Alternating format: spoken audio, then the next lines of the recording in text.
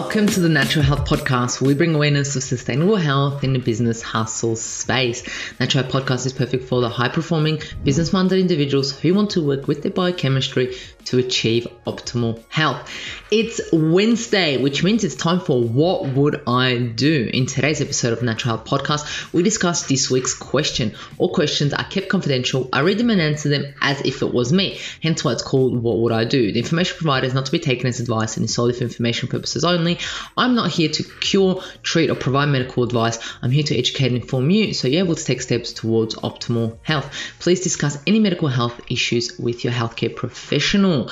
Let's get into today's question. It's an interesting one because I've actually had a lot of individuals ask me these questions before, so I'm actually glad that someone sent it in. It says here, I'm a 28-year-old female and have been experiencing restless legs most nights for the past year.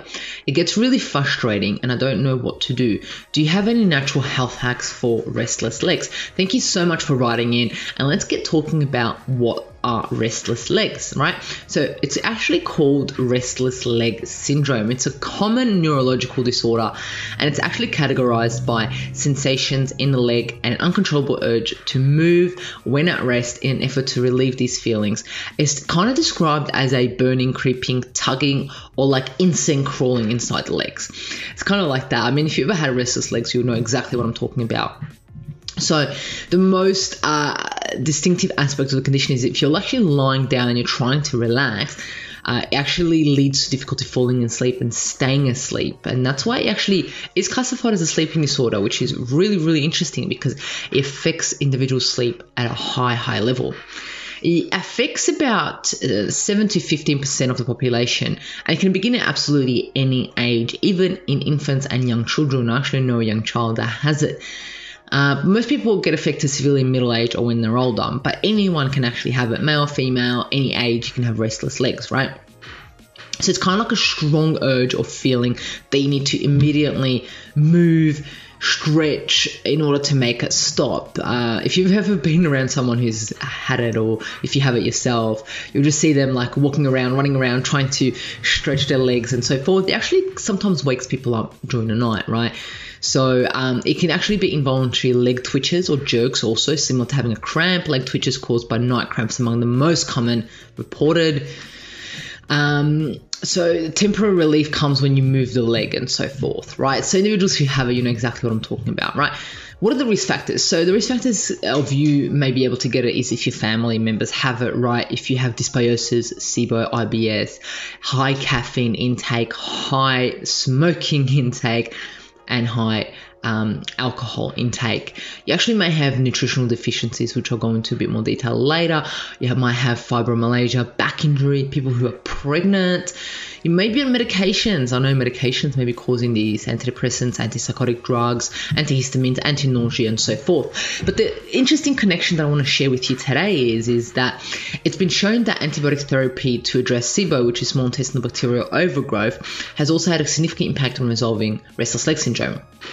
So individuals who have SIBO and who take these antibiotics, their restless legs somehow gets resolved, right? So there's a hypothesis has emerged that SIBO contributing to gut-derived inflammation upregulates the expression of hepcidin, which is a molecule which regulates iron uptake from the gut. Via hepcidin, dietary iron uptake is reduced, and iron is found to be deficient in the CNS, central nervous system, of restless leg syndrome sufferers. Iron is a cofactor in dopamine signaling, and deficiency is implicit in the motor deficit of restless leg syndrome. SIBO is also strongly associated with IBS and fibromyalgia. Both conditions also have high incidence of restless leg syndrome. I want to put that in there because that's so interesting. So this is talking about so many things in regards to restless leg syndrome. I'm actually going to do a longer podcast on restless leg syndrome that explains that in more detail. But your question is what would I do, right? So the first thing is I have questions for you to ask yourself in regards to the restless leg syndrome. The number one thing is when did it start? You said about a year ago. What occurred about a year ago? Did you move houses? Did you move jobs? Did you get a new partner? Did you change your mattress? Did you change your eating habits? You eating less? You eating more? You eating out more? You're cooking more? What changed about a year ago, right? And then the other question is make a list, make a little timeline. I absolutely love doing this, right? I love doing this. Make a little timeline of what has changed. I know you're probably sitting there going, oh, nothing has changed. But when you actually sit down and make a timeline, you'll be able to connect things, because you might actually go and go, oh, I actually became a vegetarian a year ago. Or, oh, I actually moved houses. Or I changed jobs. Or I started eating out more. Or, what is it, right, that occurred when that started? The other question is, what makes it worse and what makes it better? Does it get better in summer, worse in summer, better in winter, worse in winter? Does it get better when you're at work? Does it get better when you sleep at someone else's house, when you eat something? Make a note, if you don't already, have a diary of when it gets worse and better. Are you pregnant? Because pregnancy, restless leg syndrome occurs a lot during pregnancy. So are you pregnant? Do you have nutrient deficiencies, right?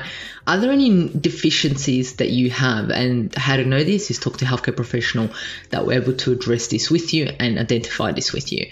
Do you have kidney failure, diabetes, Parkinson's disease, thyroid disease, or peripheral neuropathy? Any of those are making you straight away more likely to get restless leg syndromes, right?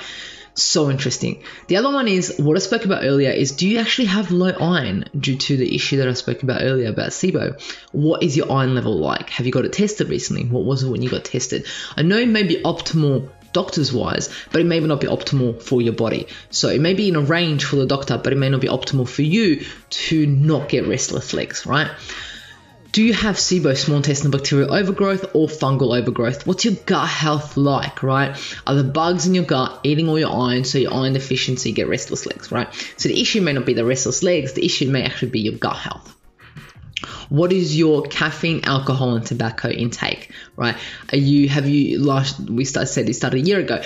Did you increase your tobacco intake? Did you increase your food, alcohol or caffeine intake? Did something change there, right?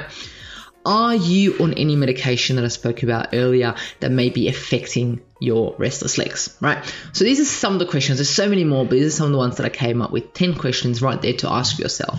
And then what would I do? If I had restless legs, mind you, I have had restless legs here and there once in a blue moon, right? I get them, and I know why I get them, right? It's interesting. I know exactly why I get them. And what would I do? The number one thing that I would do is eliminate or reduce my caffeine, smoking, and alcohol intake, because this dramatically impacts your restless legs, right? I would remove any foods that may be triggering it. What I mean by that? Well, I mean foods that are actually making me deficient in minerals and vitamins and nutrients, like fast foods and so forth, because they are making me deficient in nutrients like magnesium, iron, calcium, and so forth, that may be making this worse, right? I would ensure my sleep schedule is on point, keep a diary on my sleep, how that is going.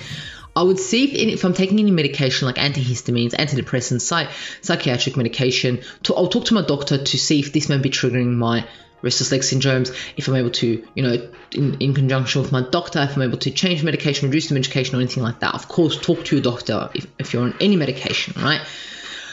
I would increase my diet to be higher in iron than it already may be. But first of all, I would get a blood test to make sure I know what my iron levels are like, if they're low or if they're, not sufficient enough. Increase my iron intake even by supplementation and get it tested again. If my restless leg syndrome got resolved and my iron's higher, that may have caused it, right? I would also get my B12 tested, my whole iron panel tested. So not just iron. You need iron, ferritin, transferritin, saturation rate, B12, red blood cells, and so forth, right?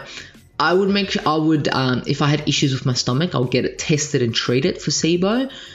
I would have some cold or hot baths with Epsom salt to see if that relieves it, see if magnesium may be the culprit of it. I have a massage gun, so I probably would use the massage gun on it to get things moving. I would ensure that my blood sugar level is balanced through the day and night, because a throw off of the blood sugar may make me restless. I would avoid a electrolyte imbalance. I would make sure my electrolytes are balanced in the morning, have a lemon, salt, water, right? And if you want a little bit of honey in it, absolutely amazing to balance your electrolytes in the morning. I would exercise and stretch. So these are some of the things that I would do if I had restless leg syndrome. I hope that this sheds some light to your question, or anyone who's listening who may have restless legs. If you have any questions, please feel free to contact me at mahela.raguz on Instagram, and I'll be in touch with you and hopefully be able to answer your question via the Natural Health Podcast. And remember, you are not alone in this journey to optimal health. I'm here to assist you and make your journey a pleasant one. Until next Wednesday, love you.